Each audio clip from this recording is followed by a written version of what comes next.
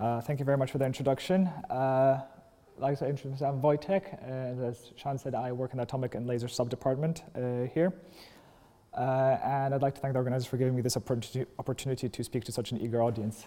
So to begin with, what is quantum physics? In short, quantum physics is the theory we have to explain the very small. So things like atoms, things smaller than atoms, how they interact with each other. And that's the best theory we have of how they act. Why do we need one? Well, historically, at the beginning of the 20th century, physics wasn't able to explain things anymore. For example, the famous ultraviolet catastrophe, physics predicted that things radiate infinite energy, for example, which means your oven, for example, would be infinitely hot. It also couldn't explain what's known as the photoelectric effect, which is when you shine light on a metal surface, it will knock the electrons out of the metal. And again, physics of the beginning of the 20th century could not explain that phenomenon. And also the physics of those days could not explain why atoms actually exist, because they predicted the electrons which orbit the nucleus to fall into the nucleus almost immediately. Yet that's not what was happening. So to explain that, what came about, physicists postulated what's known as wave-particle duality.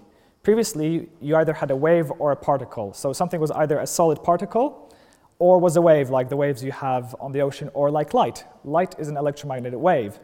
So what happens if we treat light like particles, which we call photons? When you do that, you can suddenly explain the ultraviolet catastrophe, and no longer physics predicted that you radiated infinite amounts of energy, and it actually cut off, and everything was behaving nicely. We could explain the photoelectric effect well, because we could now explain them in terms of photons hitting the electrons and knocking them out. And for the atom, we basically treated the electron as a wave, and it turns out when an electron is treated as a wave, not as a single point particle, it actually didn't fall into the nucleus anymore. So basically, quantum physics was clearly there to stay. Now, the development of quantum physics at the beginning of the 20th century led to what's known as the Schrödinger equation, which is shown at the top. And the Schrödinger equation basically describes how quantum mechanics happens. So if we have an atom, for example, we solve its Schrödinger equation, and we know where it goes, etc. There's an extra element to quantum physics, which is measurement. So the wave-particle duality, for example, has the unique feature that whilst things behave like a particle in a wave, they never do so at the same time. The way they behave depends on how we look at it. If we try to look at light to see it as a particle, as a photon, we will see a photon. If we try to look at light as a wave, we will see a wave, and we will no longer see a photon. So quantum physics brought this idea that looking at something actually affects the system. So I'll explain this on the famous example of the Schrödinger cat experiment. So what happens is, it's a thought experiment, no cats actually harmed. You put a cat in a box, you close the box, and inside the box you have a poison vial, and underneath the poison vial you have a radioactive source. The radioactive source has a 50% chance of radiating upwards and breaking the vial, and hence killing the cat, and it has a 50% chance of radiating downwards, not breaking the vial, and the cat survives. Now, according to the Schrödinger equation, what happens is that both possibilities happen at the same time, and then, so therefore the vial breaks and doesn't break, and therefore the cat ends up being dead and alive at the same time.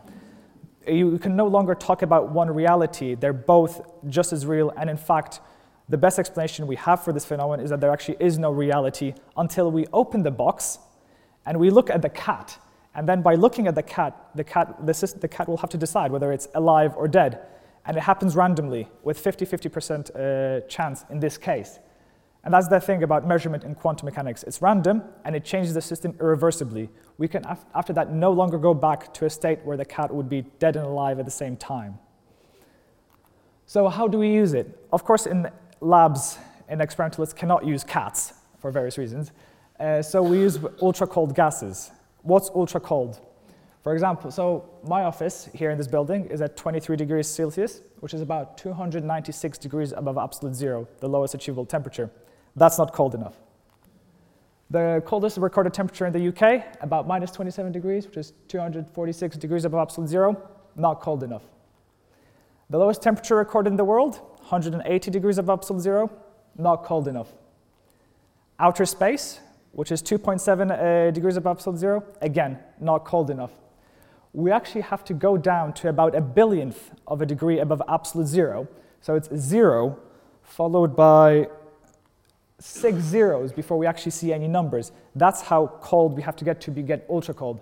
And what happens then is a phenomenon called Bose-Einstein condensation, which is a new state of matter.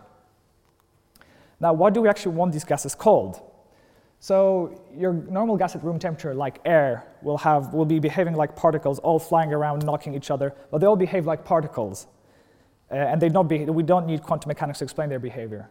However, as we cool them down, their wave behavior starts dominating. They all spread, they start overlapping, and they interact in different ways. We need quantum mechanics to explain what's happening. We no longer have these particles flying around and hitting each other. And eventually, if you get cold enough, they condense into this new state of matter called Bose-Einstein condensate, which is what people work on in laboratories. So what actually happens is you put the gas in your box, and you keep it still using laser beams. So the egg box shape over here denotes laser beams which hold these atoms in place.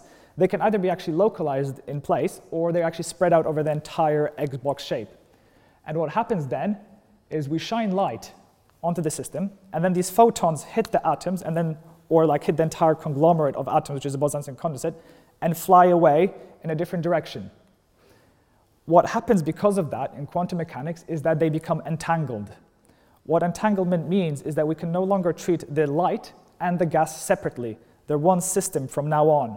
So if we try and touch the system over here, we will affect the system over here, and there's nothing we can do about it. And vice versa. If we touch the system here, we will affect the system here.